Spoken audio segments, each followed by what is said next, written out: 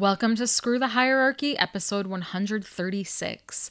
This is your host, Deb Falzoy, and this week I'm talking about how the increase in employee productivity software is resulting in toxic work environments. Are you ready to hear more about this? More after this. If you're a target of workplace abuse and want to break free of the grips of abusive power, you've found your place. I'm your host, Deb Falzoy, and the podcast begins now. Before I get started today, I want to talk about Patreon. I have a new Patreon account at patreon.com/screwthehierarchy, and I have a really quick survey on there about what kind of rewards you'd like. Everything from early access to episodes, to exclusive episodes, behind-the-scenes content. So this week I'm talking about the increased use of employee productivity monitoring. And I've seen this reported in other media outlets like the Today Show, but I'm talking specifically about a New York Times article from August 14th called The Rise of the Worker Productivity Score. It says, across industries and incomes, more employees are being tracked, recorded, and ranked. What is gained, companies say, is efficiency and accountability. What is lost? And this is by Arya Sundaram and Jodi Kantor, who was a big voice with the Me Too movement and the Harvey Weinstein situation. She's a co-author of a book called Chasing the Truth. And this article is clever in how it appears online, and that you are actually tracked. It simulates software where you will be told if you're active or idle. You will be told how long it's taking you to get through the article. And you can see at the top different types of roles and their response to this idea of increased employee monitoring software. So we've seen this with warehouse workers, specifically Amazon, where they're so tightly monitored that their productivity takes a hit when they even use the restroom. They're so tightly controlled. But this opens with a story about a senior vice president who was told she would be compensated at $200 an hour. But when she started to actually receive her first paychecks, she realized that her pay was tied in with this extensive monitoring software. So when she was doing offline work where she was still working, maybe she was reading a printout or doing a math problem on paper, it says, or thinking, anything that required manual time, it didn't register that she was doing that work, so she didn't get her full pay. And it says if she forgot to turn on her time tracker, she had to appeal in order to be paid at all.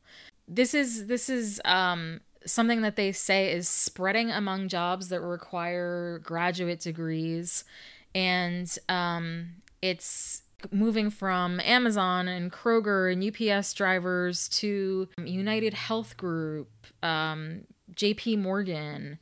It's the idea is to see how employees are spending their days, but it's really interfering with morale and their ability to do their jobs as they see fit.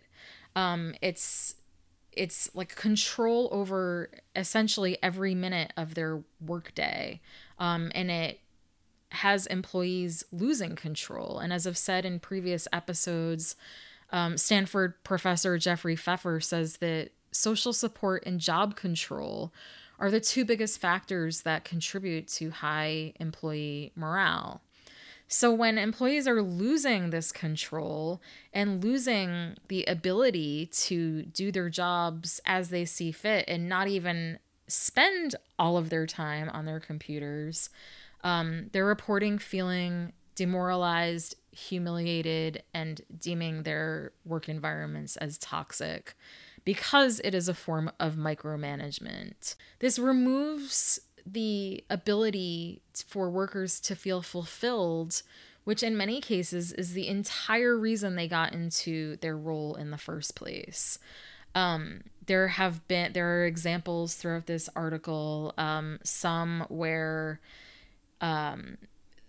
people are being questioned when they're just simply taking a bathroom break. This article goes on to describe that some people are monitored in 10-minute chunks, and they're fully compensated as long as they hit their 40 hours a week. But they are randomly having a photograph taken of themselves, and they have no idea when in these 10-minute intervals this camera will take a snapshot. It's affected time cards. So on the one hand, employers could use it to see when employees weren't at all doing their job. So they may have been like watching things on YouTube or playing video games or just actively doing something other than their jobs. But on the flip side, the micromanagement and the essentially the loss of freedom that people had took a huge hit on morale.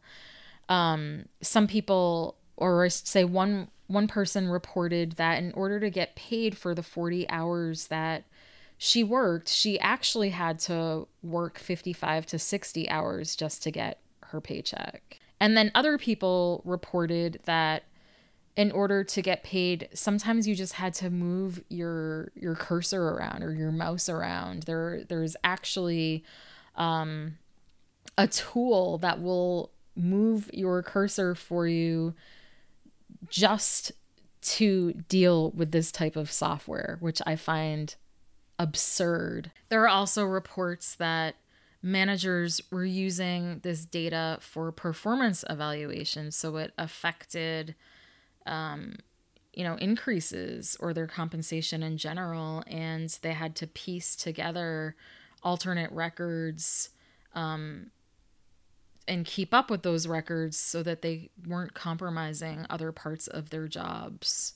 Somebody else reported that if her computer got stuck shutting down, that would actually affect her idle time.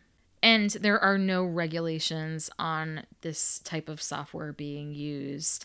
It is in some of these situations very heavy-handed, and like I've said before, micromanaging, which is a form of toxic management. The article actually ends with talking about spiritual care in terms of hospice treatment, and caregivers were actually making decisions based on how it would be interpreted in their software rather than what the patient actually needed, not looking at the context in which it is used or using it as one metric of performance within the context of an overall job.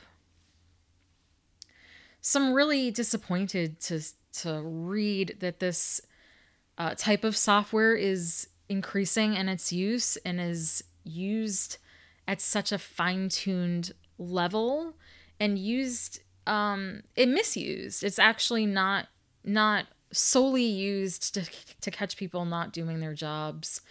It's used to control how people are doing their jobs and robbing them of the freedom to do their jobs in a way that they've been trained to do. Thank you for listening to Screw the Hierarchy.